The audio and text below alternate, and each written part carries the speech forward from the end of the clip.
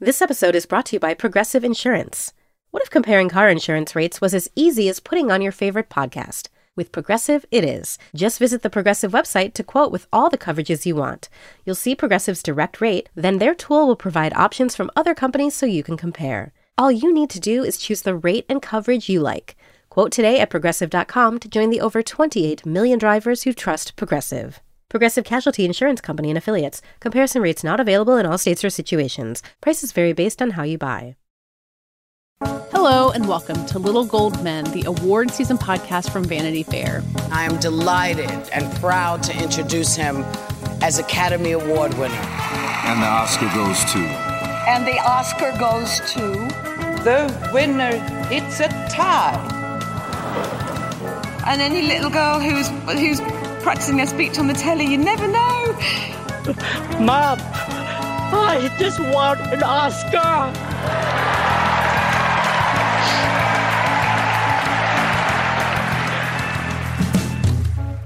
I am Katie Rich. I'm here for this interview episode with David Canfield. Hi, Katie. We have the interviews for today, you and me. And we're going to start with your conversation with Michael Shannon, who is in George and Tammy, et cetera, et cetera, et cetera. He is once again very busy because he kind of keeps being so. But for Emmy purposes, we're really talking about George and Tammy since once again, he blew people away in that one. Yeah, he's great in this show. He and Jessica Chastain both.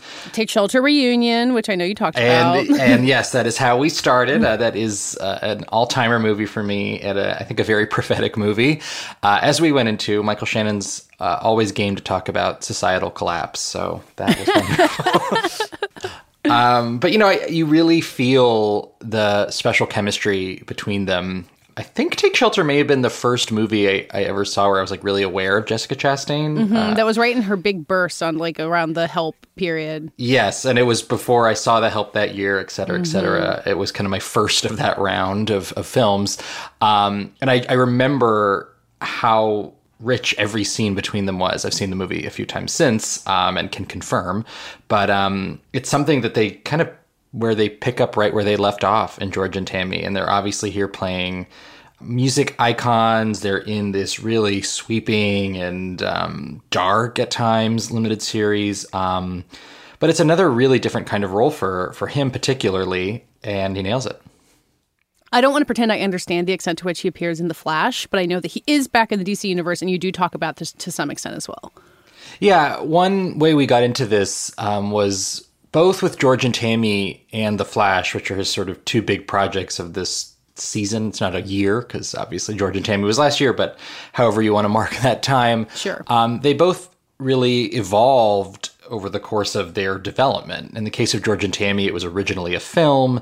Then it was going to be on Paramount Network. Remember that? Before landing at Showtime kind of at the 11th hour. In the Flash's case, perhaps more obviously, there's been these huge leadership changes and controversies around both the specific film with Ezra Miller, which he does get into a little bit, and with the DC universe around it. And this movie has kind of been propped up by Warner Brothers Discovery as the crown jewel of what they have coming.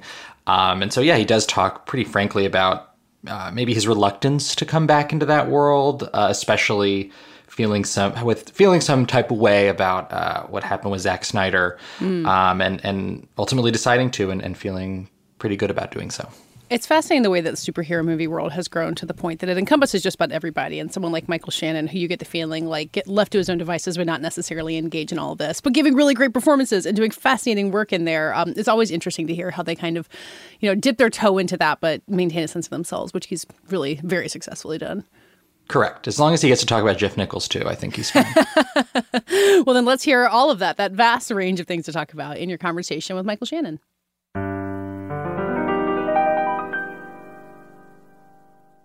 Michael Shannon, thanks for joining us. Busy as ever. We're going to talk about George and Tammy, but there's a lot on the way. You've got a limited series premiering on Showtime right now in Waco, The Aftermath. Thanks for being here. Thanks for having me. You bet. So let's start with George and Tammy. You're reuniting with Jessica Chastain here, back from when you guys did Take Shelter, which is genuinely one of my favorite movies. So we'll get into that in a little bit. Thank you. But to start, I did want to start really with what that reunion felt like, because I think in both that movie and this show, you guys create a really intensely emotional dynamic that really translates. So, yeah, how did you find yourselves going there together in this show? Oh, boy. Well, it's quite an odyssey, the story of these two people and how they come together.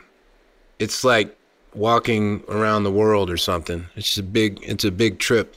So you don't want to get overwhelmed by it. So you just kind of start by putting one foot in front of the other, You start by, doing the research, and, there's plenty to read and watch and look at. And then, I don't know, you just try and imagine the commonality or the similarities that you have with these people you're attempting to play, And I think Jessica and I, like, the way that we got into this business and the way that we were able to accomplish what we've accomplished, we didn't take the easy route, Yeah.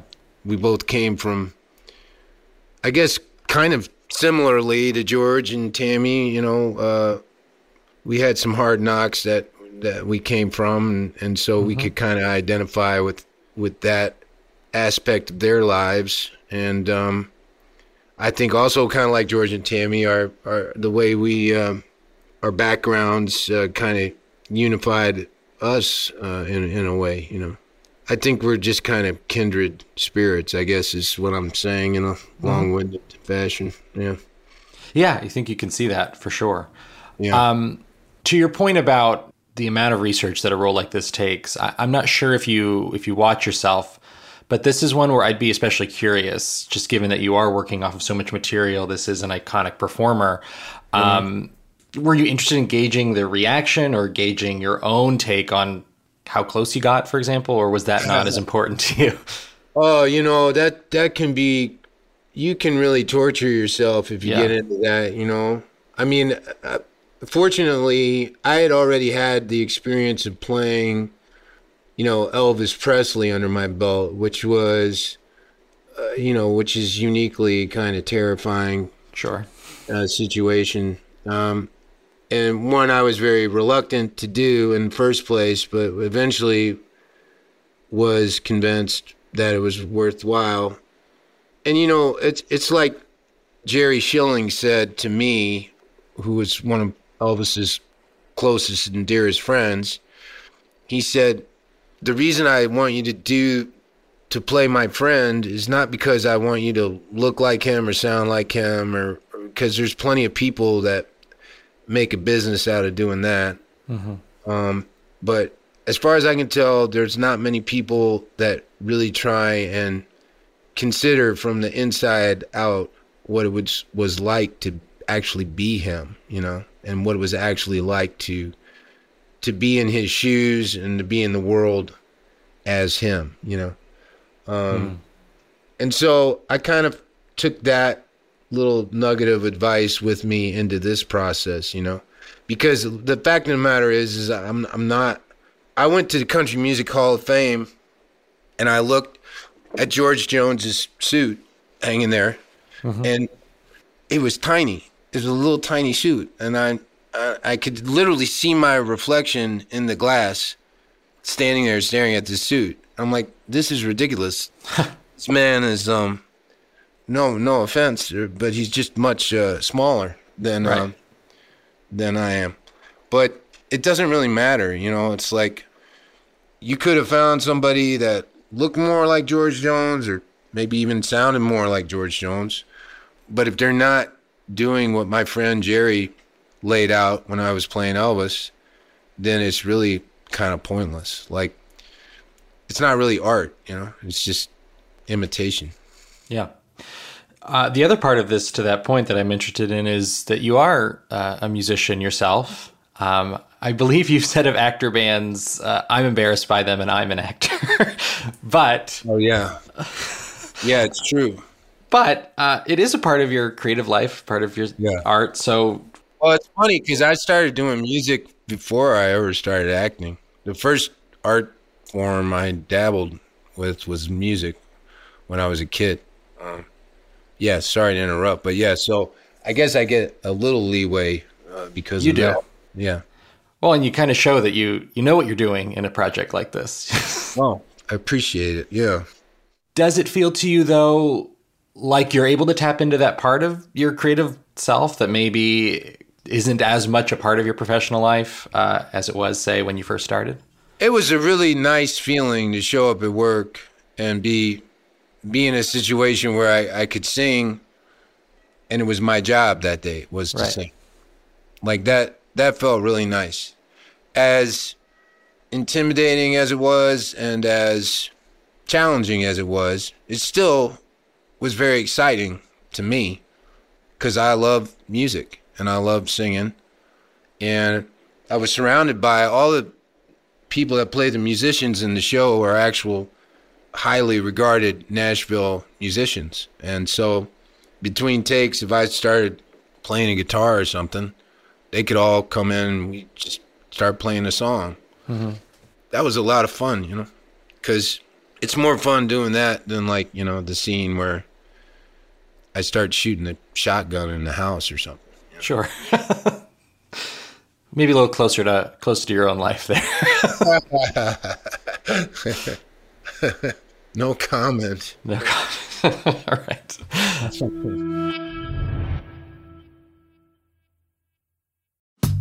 Hey, I'm Brian Stelter, host of Inside the Hive from Vanity Fair. This week, with the help of Dan Adler and Olivia Nuzzi, we're going inside the media circus swirling around Donald Trump's criminal trial. People want coverage of Donald Trump. There are sort of shades of 2015, 2016. I found it to be a total break from the reaction to a lot of Trump coverage in the last 2 years. Join me, Brian Stelter, on Inside the Hive from Vanity Fair. Listen wherever you get podcasts.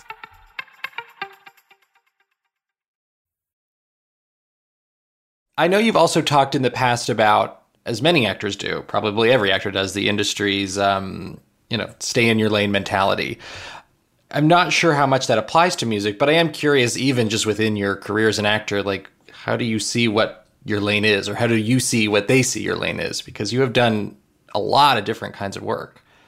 You know, I really appreciate you saying that, because I feel early on in my career, I don't know, the first 10 years or so, then there's still people that do it to this day, but there's some people that just think I just do one thing.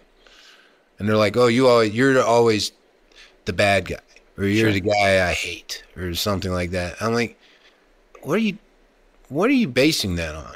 Have you literally sat down and watched every single thing I've ever done, or is this just seriously some vague impression you have in the miasma of your mind, you know? And if I used to get like kind of offended by it, and then I just realized it wasn't worth it. Like, it doesn't really matter. And you make some movies or some material that you're really passionate about, and it falls by the wayside a little bit. And then maybe stuff that, you know, is more like what you're quote unquote known for. Uh-huh. Also has a bigger audience. And then you're like, well, I can't control that. You know, I'm not doing the marketing or the distributing. I'm just kind of I really think of myself kind of as a hired gun, you know? Yeah. So the decision I get to make is whether I say yes or no. And then once you say yes, you do it. You know? Yeah. Is there any particular project, though, where, whether it was just saying yes or no, or you really fought for a role that did feel like it was going against that perception, and you were excited by that? I mean, so many of them, you know. I mean, I feel like I've hit a lot of the genres, filmmaking wise. I've gotten to a point. You know, there was one situation where there was a project that I wanted to do, and I was really fond of the director, and I went to meet him, and he said, "I want you to play this one guy in the script," and I just was very honest with him. I said, well, I can't stand that guy. I don't want to be that guy. That guy's horrible. And he's like, oh, okay. Well, who do you want to be? And I'm like, I want to be this other guy. I like him. And he's like, oh, Oh, I hadn't thought of that. Okay. You want to be that again? And that was like, I consider that a major victory. Yeah. That was just kind of the first time I did that. That was the first time I did that, where I just told somebody, no, I'm not.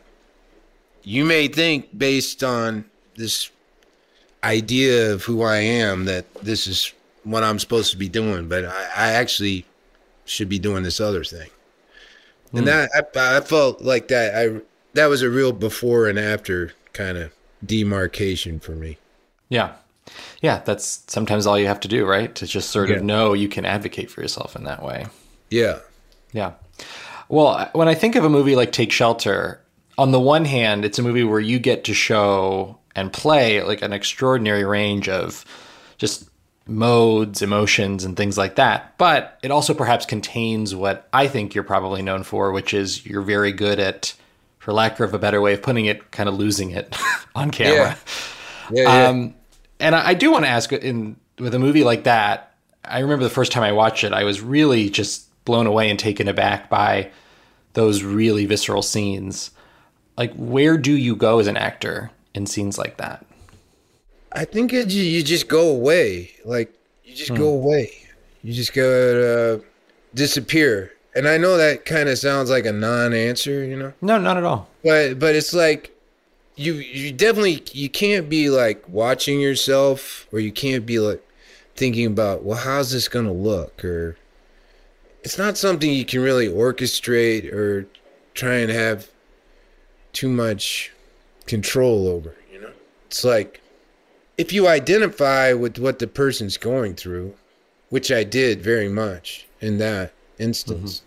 I mean, in a way, that's something I want to say all the time. It's still to this day. And it's curious, you know, when I'm in that scene, I think you're talking about, the fish fry scene. Yeah.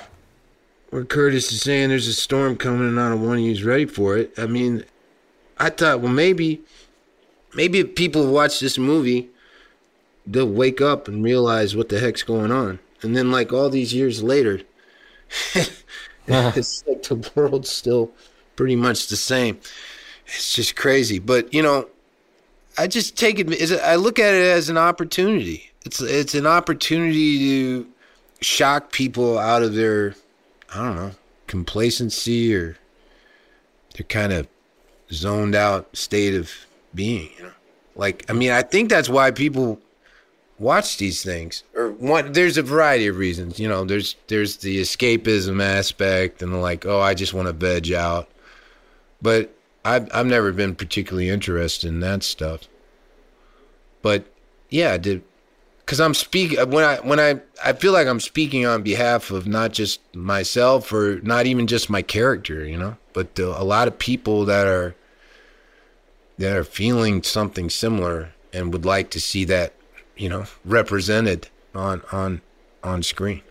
Yeah, it has resonated for many years, and if you watch it now, it still has that looming sense of doom or terror. It hits just as hard as it did then. And you also just filmed the Joshua Oppenheimer Apocalypse musical. Do I have that right? I'm in the midst of it. We're shooting in 3 different countries, and we just wrapped in Ireland, but now we're moving on to Italy and then Germany. But yeah, we're about halfway finished. Yeah. Yes, it is a super super bleak, but actually quite entertaining at the same time, oddly. It's quite a hat trick Mr. Oppenheimer's pulling off. I don't want to jinx it. We're still shooting, so knock on wood. Yeah. Yeah. You do get that sort of cross of musical and apocalypse, both of which seem to keep finding you, Michael. Yeah, right? Finally in one package. Yes, the musical apocalypse. We've also got another Jeff Nichols movie coming out, Bike Riders. I think you've done pretty much every one. So, looking, say, with Jessica Chastain and George and Tammy, or with Jeff over and over, what kind of comfort do you get as an actor in working with people over and over, as you've done in a few different cases? Well, they start to feel like family, I mean, we're all a bunch of misfit kids when you get down to it. So it's like having your gang. It's like our gang, like the Little Rascals. It's just an affinity with one another, a similar aesthetic, knowing that you have like similar kind of wavelength, I mean, Jeff really feels like a brother to me, and I feel real peaceful when I'm working with him. Like I feel safe, and there's not a lot of confusion or like, what the heck's this guy talking about? Like we just get each other. Yeah. As an aside, I believe Austin Butler is in that movie, so I'm curious if you guys exchanged Elvis notes at all. I mean, it came up when we met, like real super fast. I was like, man, you crushed that. And he's like, yeah. You were all right too. I'm like, yeah. And that was it. But yeah. He's just, I just adore him. He's a sweet, sweet fella, Austin. Yeah. Well, I'm excited to see that one. I think it's been a little while since we've had a new Jeff Nichols movie. So. It's been way too long overdue. That guy's actually been through some, man, he had a tough patch there. He was trying to make some really big projects, and those are just, sometimes you put a lot of effort into those things and they just don't come to fruition, when the budgets gets real high, So he kind of dropped the clutch and went in reverse and went down another road. But I'm glad he did. This Bike Riders movie is something he's been wanting to make for a long time. So, yeah, he's one of those filmmakers where I don't want to say you worry about in that sort of industry shift around COVID, but he's one where you wonder what he's up to. So it is good to see that he got back on his feet there. Yeah, I mean, he can always write. Like, he's writing all the time. But, the thing about Jeff, if you look at his movies, is that, like, he went from, like, Shotgun Stories, which was, like, $5 to make, then Take Shelter was, like, $1 million, and then he just kept trying to go up the ladder with each movie. And then Midnight Special was actually, pretty big film. And then he was trying to go for that. He's like, can I get to that, 9-figure type movie and make something really, I don't know, his James Cameron thing or something. But it didn't work out. But it will. We'll get to it someday. Yeah. You mentioned yourself feeling kind of like a hired gun. So I am curious, as a working actor, like, how closely do you observe industry shifts? Like, even with George and Tammy, the origins of this are a movie, and it feels like the kind of thing that would have been a movie 10 years ago. Now it's a limited series. Is it something you've kind of observed as an actor, someone who's doing a lot of different things every year? Well, when all these limited series started coming down the pike, I was like, wait a minute, what the heck is this? Right. Like, because it used to be, you either were doing a movie or you were on a series. And I was real clear, like, I didn't really want to be on a series. I dug doing movies. I love doing theater. I did not want to be, like, on 10 seasons of some procedural show. I knew that. And it was very clear. But then these limited series came along, and all these streamers, which is not my, like, it's just not my milieu at all. Like, I don't want to watch, I don't like to watch stuff on, like, a laptop, I either want to be in a movie theater or theater. But people kept saying, well, this is what's going on now. This is what there is to take advantage of, or this is what you're being offered. But, saying all that, I'm very pleased, actually, that George and Tammy wound up being a limited series. I think it would have suffered as a movie. I think Abe Sylvia, the writer, creator, had a lot more real estate, a lot more time to tell a more nuanced, kind of specific story because of the format, I think if you try to squeeze what we did into like a 90-minute movie, it would have been tedious. Sometimes it's weird. You make things shorter, and you think everybody thinks, well, you got to make things shorter because people's attention spans are so short, and you only get so much time. But a lot of times, I find the shorter you make something, the more boring it gets, because you take out all the interesting details, and you just leave the broad strokes that you've already seen like 500 times before in so many other movies or shows or whatever. So I don't think it's necessarily true that making things shorter makes them more interesting. In that sense, then you do like TV a little bit because you get that room. Yeah, and I was surprised, like when I did Boardwalk Empire. Sure. I did that for 5 years, and I didn't see myself ever doing a TV show for 5 years, but that was pretty rewarding in the grand scheme of things. Yeah. Pilot directed by Scorsese is probably a good way to convince you.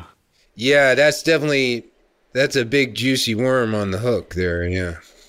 The other industry shift I wanted to ask you about was you being in a tentpole, the upcoming Flash movie.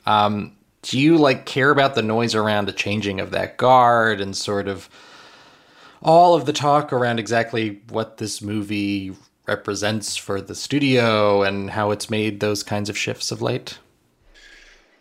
I initially had some trepidation about it going into it, just because I just adore Zack Snyder. Zack gave me an extraordinary opportunity when he offered me that part. I was flabbergasted when he offered me that part. I never imagined that anybody would ever give me an opportunity like that. And I enjoyed working with him so much, and I just think the world of him. And so when all that went down with the Justice League, it really upset me. Now, I know there's two sides to every story or whatever, and I might not have all the facts, so I shouldn't have too strong an opinion about it. But when Andy called me about the Flash, first of all, I was just confused. I was like, didn't I die at the end of the night? Whoa, what, am I like a zombie or what's going on? But then I confessed to Andy. I said, look, I really got to get Zach's blessing to do this. I'm not going to feel comfortable unless he says he understands. But Zach gave me that blessing, and I went and did it. I wasn't there very long. It wasn't it was a totally different experience than Man of Steel. Man of Steel was like months and months of my life, and almost a year if you count the training that we did leading up to the shoot. And Flash, I was in and out of there in a couple of weeks. So, yeah. But I know, I hear there's been some. I gotta admit, I'm not looking at the trades every morning, right. Keeping my finger on the pulse of things. But I know there's been some issues, but it seems like they're ready to let it out.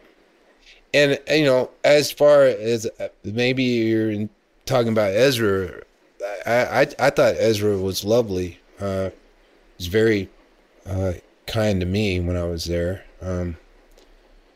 And I know it's difficult to talk about, but I always give people a lot of slack in this business, because this business there's a lot of people in this business that have issues, and some people get more.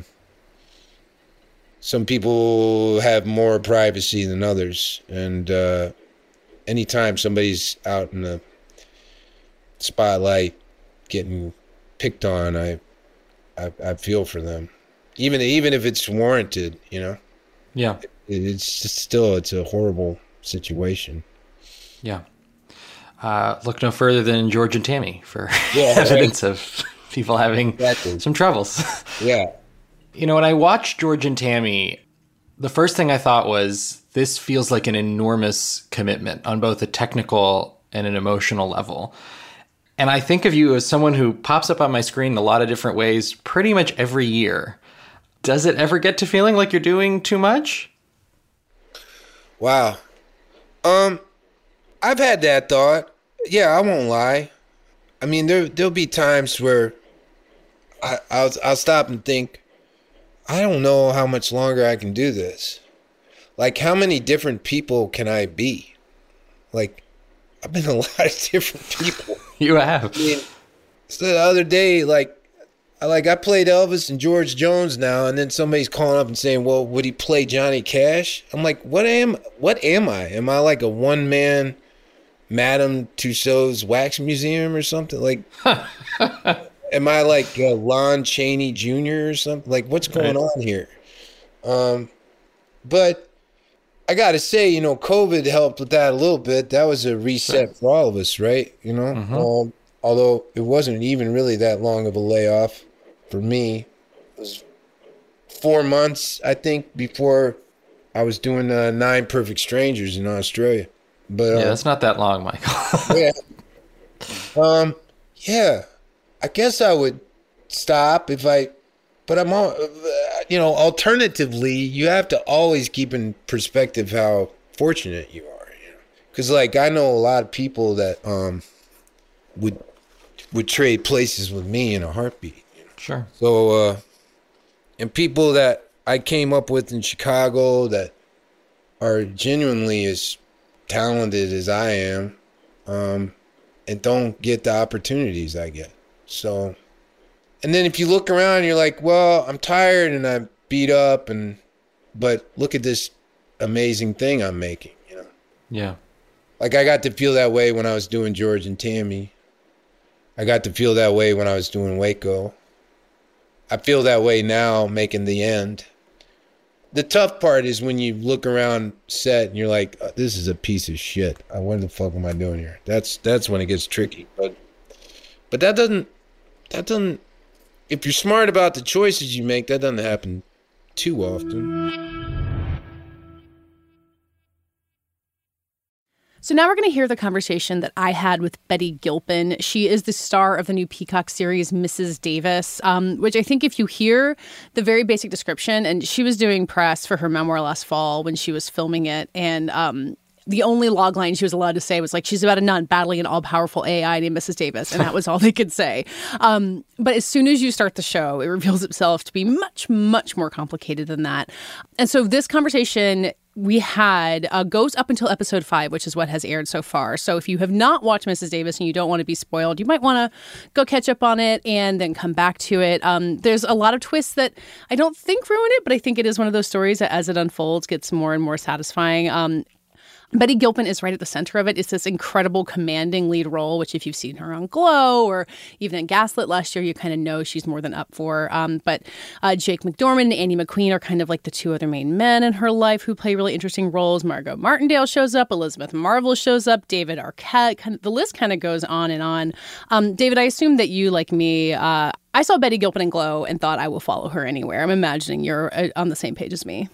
Exact same. She was the absolute standout of that show. She was the kind of recurring Emmy nominee, the representative for that show, which had a great cast. But she definitely was a shining light even among them. I have not seen any of Mrs. Davis, and yet I do plan on listening to this interview because I think it will help me sort through my confusion over what exactly the show is. And I'm fine to be spoiled a little bit because I read some great reviews of it, and I think I need a little bit of guidance on my way in. So I'm excited for it. It might not hurt. I mean, it's a show where you get to the end of an episode, you're like, oh, I think I know what the show is. And then the next episode starts, you're like, hang on, where are we going with this? I mean, she's on this kind of globe-trotting adventure. I will let the rest of the spoilers kind of wait in the interview. But I think if you've been really wanting to see Betty Gilpin do a lot and do a wide range of things, and there's scenes that are romantic and there's scenes that are dramatic and it gets surprisingly funny. She's so good at kind of breaking the tension of a scene with her sense of humor. The show's created by Tara Hernandez and Damon Lindelof. I think many people are eager to see the connections to Lost and its many twists. It has really weird episode titles like Watchmen. Like episode 5, last one we're discussing, is called A Great Place to Drink to Gain Control of Your Drink. I watched the episode. I don't know what that means, but I think I may keep watching and figure out more. So let's hear all about that and the many twists of Mrs. Davis in my conversation with Betty Gilpin.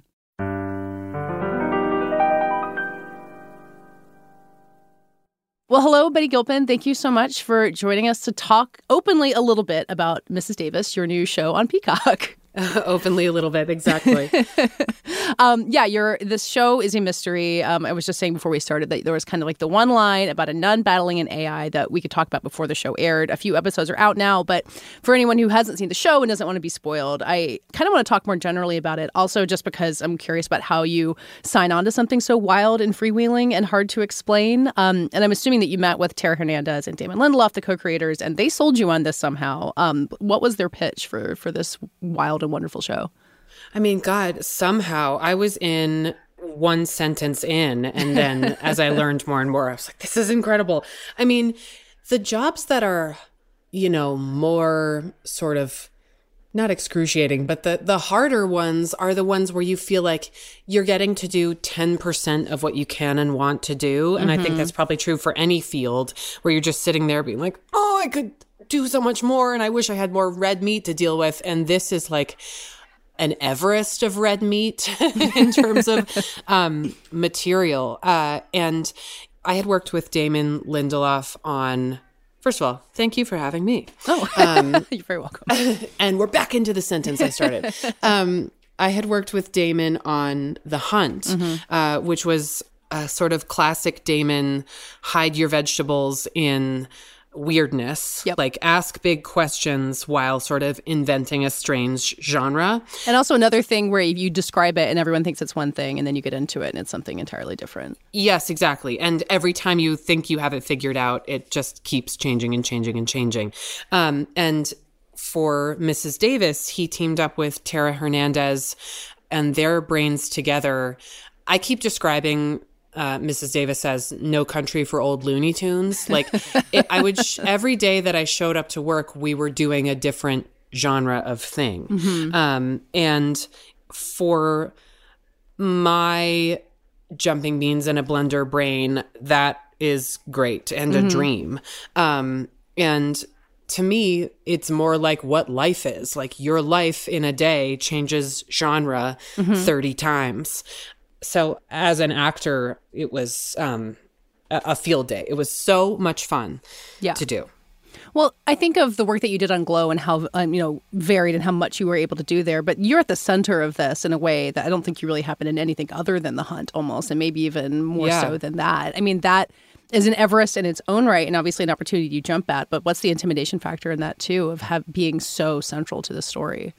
Yeah, I had only been number one on the call sheet, I think one other time in The Hunt. And it was always a sort of daunting thing to me. But I think working my way up the call sheet over 15 years, I've had the honor and privilege of watching so many incredible number ones, Alison Brie, Edie Falco, I just people who were so good at both being caretakers and bosses. I don't know that I'm good at either, but it was, I don't know. I think I had always sort of told myself I had assigned my identity to being a sidekick, and I was sort of surprised to be really excited to helm this one. But it's really me and Jake McDormand and Andy McQueen, and it is. These scripts are not actor proof. Like they had to be very specific people to carry this braid of insanity of text, and the actors just it felt like every day you'd show up and a different pro would just knock it out of the park. So I really didn't have to do much. Well, did you take some of that leadership guidance you'd had from Edie Falco and Alison Brie? Like, did you find yourself saying, oh, well, this helped me when I was there for one day, so I'm going to do that? Like, did you play out those lessons you'd learned? Totally. I think that, I got my start mostly in theater and did really plays in New York for like the first decade out of college, and then like episodes of stuff here and there to keep qualifying for health insurance, and was certainly trying to be in film and TV just didn't really want me. But, I think the social aspect of the model of a play where you have a month, maybe 5 weeks of rehearsal and then performances, it was really more conducive to the kind of person that I maybe was, where I had all these ideas creatively, but I was pretty shy and nervous and second-guessed myself. And it really took me 5 weeks to be like, I have an idea and I'd like to do it in the play.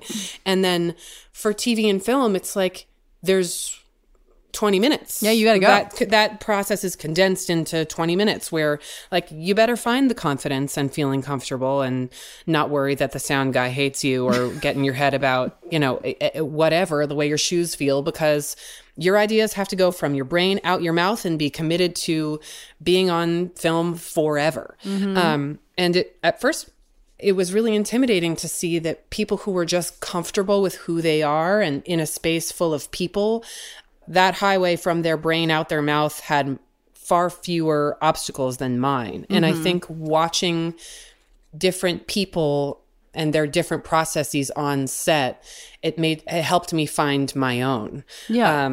And, you know, when you're standing across from a good actor in the scene, it's much easier to sort of find that tunnel vision that I could find much easier in a play on set. And it just, every single actor in this show just blew my mind. Even the people who had a handful of lines. It was some sort of weird alignment where everybody was incredible. And that just made my job insanely easy. Well, there's this beautiful thing that keeps happening episode by episode where Mrs. Davis, the AI, kind of manifests as these different people who have an earpiece in, and you have these interactions with like a kindergarten teacher, or this old British lady on a train, and they become a robot while being themselves. And it's these like little mini intense one-on-ones that you have with this wide range of actors. You never know who it's going to be next. Totally. Yes. Yeah. The people are sort of proxying for her, and you never hear Mrs. Davis, but she or it is feeding them what to say.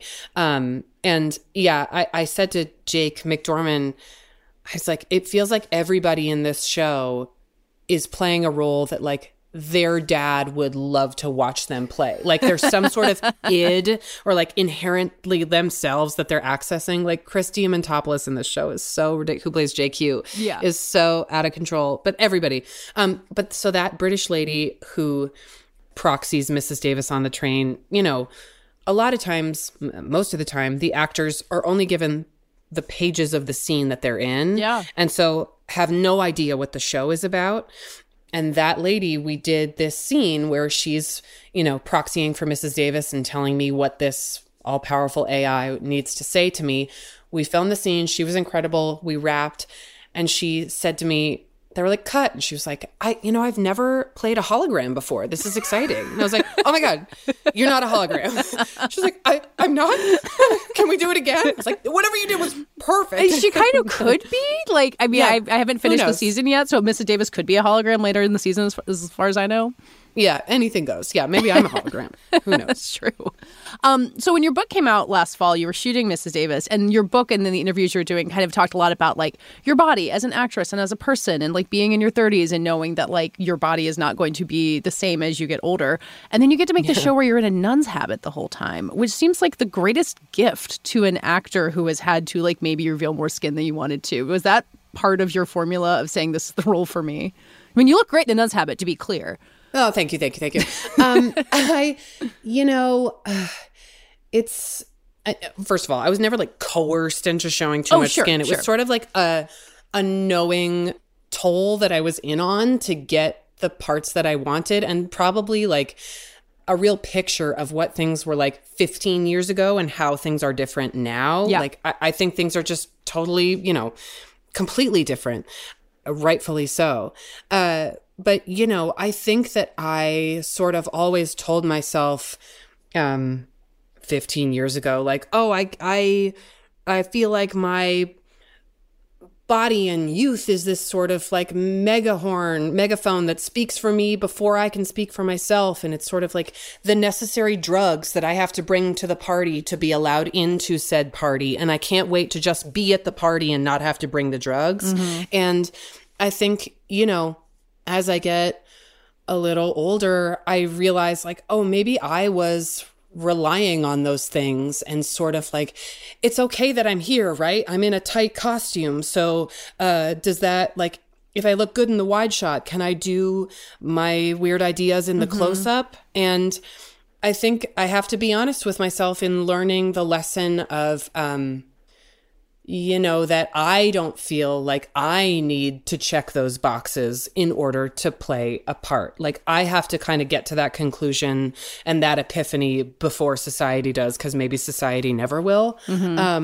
And it probably dates me that I'm sort of looking over my shoulder being like, and it's okay that there's not a scene where I'm like slow-mo washing a car, right? Like, I can just be the person trying to figure out the mystery. It doesn't have to be like mystery and areolas. So yeah, I mean, it was a new kind of drug, feeling just sort of like the Swiss Army knife tools that I was being asked to bring were more brain focused instead of boob focused. Although the boobs are still here. They're just beneath the wool of the habit. I mean, the face too, like that, it's not, what is it called? The thing on your head. It's not the habit. The wimple. The wimple. My goodness. I didn't go to Catholic school. It makes your face so much more the focus. And, close-ups are part of everything that you do. But I think that I would imagine the choices that you make, knowing that your face has this like literal halo around it, that's an interesting change too, right? Yeah, I mean, I don't know. I always make crazy thousands of faces per scene, probably too many. So I don't know. I love a halo.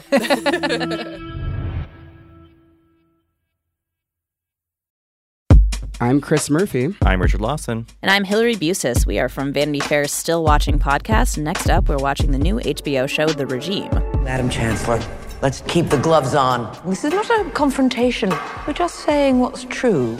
Academy Award winner Kate Winslet is our chancellor as she leads a faux European autocracy in turmoil. We'll be watching week by week as the regime unravels. And we'll be talking to the stars along the way. New episodes of Still Watching will drop every Sunday after The Regime airs. To get into spoilers, since we're allowed to a little bit, and you mentioned Andy McQueen as being kind of one of your primary scene partners, and I think it's revealed over the course of the second or third episode that he is in fact Jesus, the one that we know. It's a casual reveal that my boyfriend is Jesus. Exactly. Husband, betrothed in some kind of matrimony. Yes, husband. Yes. Don't discount yourself. And the contours, 5 episodes of everyone I've seen, so I can't spoil beyond that. But the exact details of that are not known. But I think that the moment where you see, I guess Lizzie at that point, she hasn't become Simone yet, fall in love is really interesting. And I've heard actors describe what it is to show someone falling in love with someone on screen and how you capture that yourself. And I wonder how that worked for you, because it's such a specific emotion. And it really, again, it's all in your face of what makes that happen. Yeah. I mean, I think I at first felt not complicated about my character being married to Jesus. I myself am not a person of faith. My dad happens to be both an actor and an Episcopalian priest.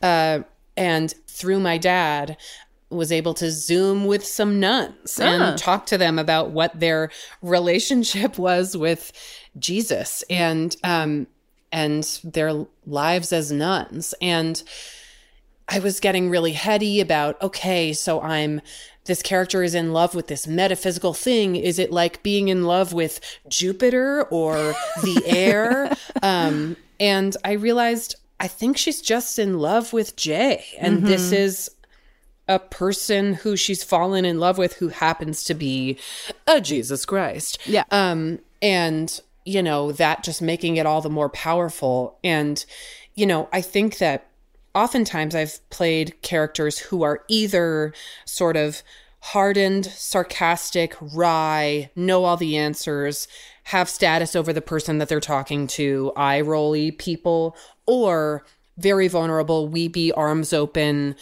optimistic, hopeful people. And I think that my character, Lizzie/Simone, started out as the former, and love kind of forced her into being the latter a little bit. Like, she's sort of both. And that is kind of what being in love does in general. I mean, at least for me. And, being a mom has done that for me, where, I am suddenly weeping at a butterfly landing on cement where I used to like flip off the butterfly. And I think that I just thought about that where, the way she looks at him and falling in love with him and being with him is against every fiber of her identity, opening her arms up to the world in a loving way. Mm-hmm. Does your dad have a strong opinion, like being an Episcopalian priest? Is he intrigued by this version of a relationship with Jesus? Yeah, I mean, I've told him what it's about. He's going to come. There's a screening in New York that he's going to come to in like 2 weeks, and I'll be very interested to sit next to him and see what he thinks. I'm sure people will feel mixed about it. At the time of this current conversation, the show hasn't come out. So who knows? Maybe I'll be in a dungeon in the Vatican by the time this airs. But, I think that we've never really seen this portrayal of a relationship with Jesus like this or religion. And, some of the stuff that the show touches on, even though I am not religious, I think about all the time. In raising my daughter, who's 2, I'm trying to get her to not look at screens and not be addicted to screens, a thing that I myself am extremely addicted to. Can't pee without watching Millie Bobby Brown take a lie detector test on my phone. Like that's us. We made that. Oh, great. Yeah. Congratulations. I'm fully addicted. It worked. I've seen all the lie detector tests. If I'm addicted to the internet and spend too much of my day on it and am telling my daughter, this is poison, what are we are we playing with fire in having all the answers in our pocket in a phone? And, what are we kind of risking? And I think in our show, Simone is saying, we're risking our capability and portal to the intangible or to the big questions. If we have all the answers in our phone, do we stop asking the big questions? Or do we stop being able to, she's afraid she's going to stop being able to go to falafel and that it's eating society in a way that's irreversible. And I don't know, I think we as a society are at that moment with OpenAI and chat, I mean, God, the topicality of this show, like since you filmed it, is crazy. I think I understand AI in a way that I absolutely didn't when you were making the show because of all that news you're talking about. And I imagine many people are in the same boat. Yeah, and I think we're sort of in a moment of like, are you our savior or are you our downfall? Yeah. And I think that's what our show asks as well, it being made before any of this was, a thing. I love what you were saying earlier about, working 15 years ago and being in the industry for as long as you have. And we're close enough to the same age that like we've kind of seen similar changes happen. I mean, you're working with a female showrunner is something that wouldn't have happened 15 years ago. Like there's so many things that are different. Yeah. And in another interview, you were saying how you kind of have to pretend that you were like there all along and we were woke and we kind of knew all the answers all along. Like, does being the lead of a show, does having this level of power, like, how are you reflecting still on how we kind of do right by the generation behind us and try to catch up with all the correct things that they're doing that we didn't know better than to do? Yeah. I mean, I think that, I'm still just an actor. I'm not like a mogul. Not yet.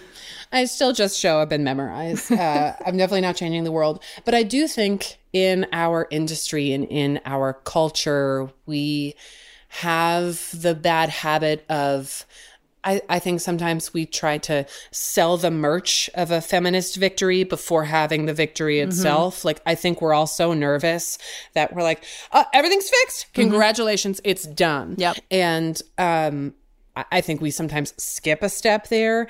So I think what I'm trying to do is just be honest about the work that I myself have left to do. Every time I work with someone who's a member of Gen Z, I realize, I'm a dinosaur who has a lot of reading and learning and listening to do.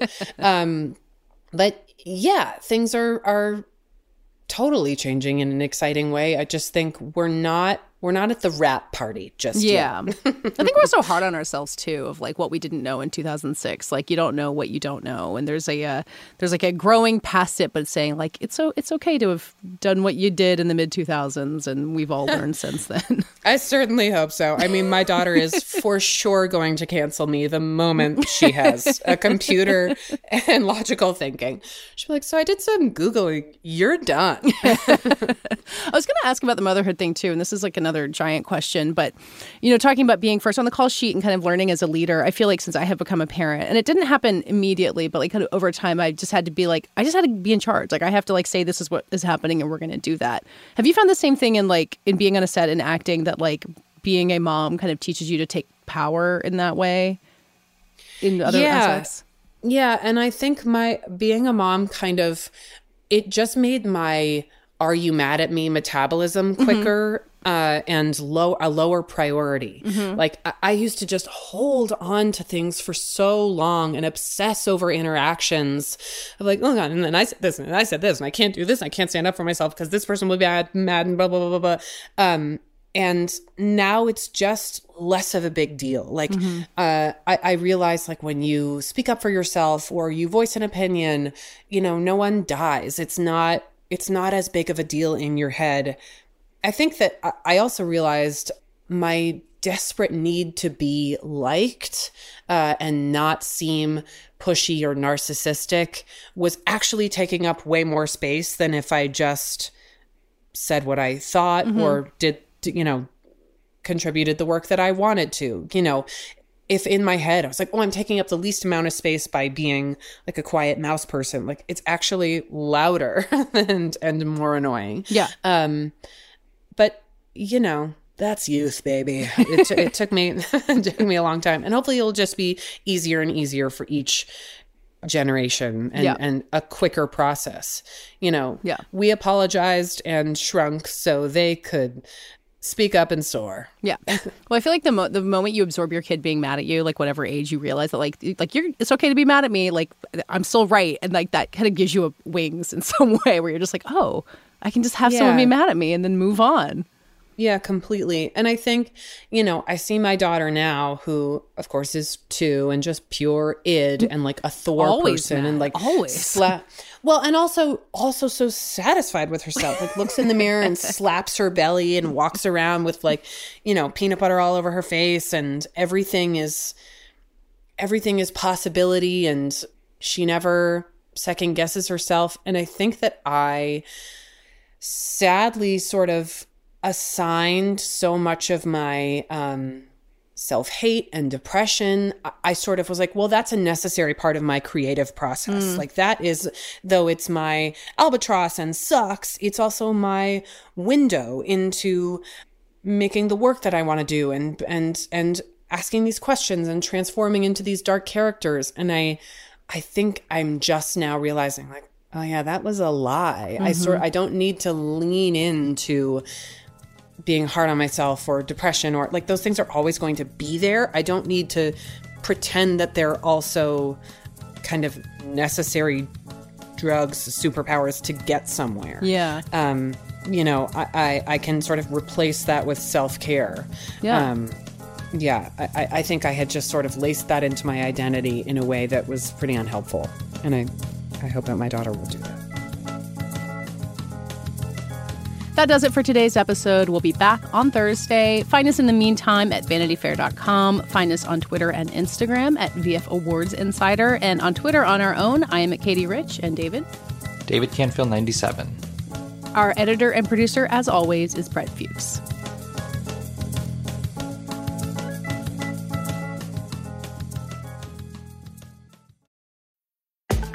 Ever wanted to go inside the Met Gala?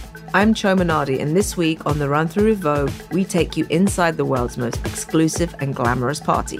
We'll talk about the best looks from the red carpet and everything that happened after. Listen to The Run Through with Vogue wherever you get your podcasts.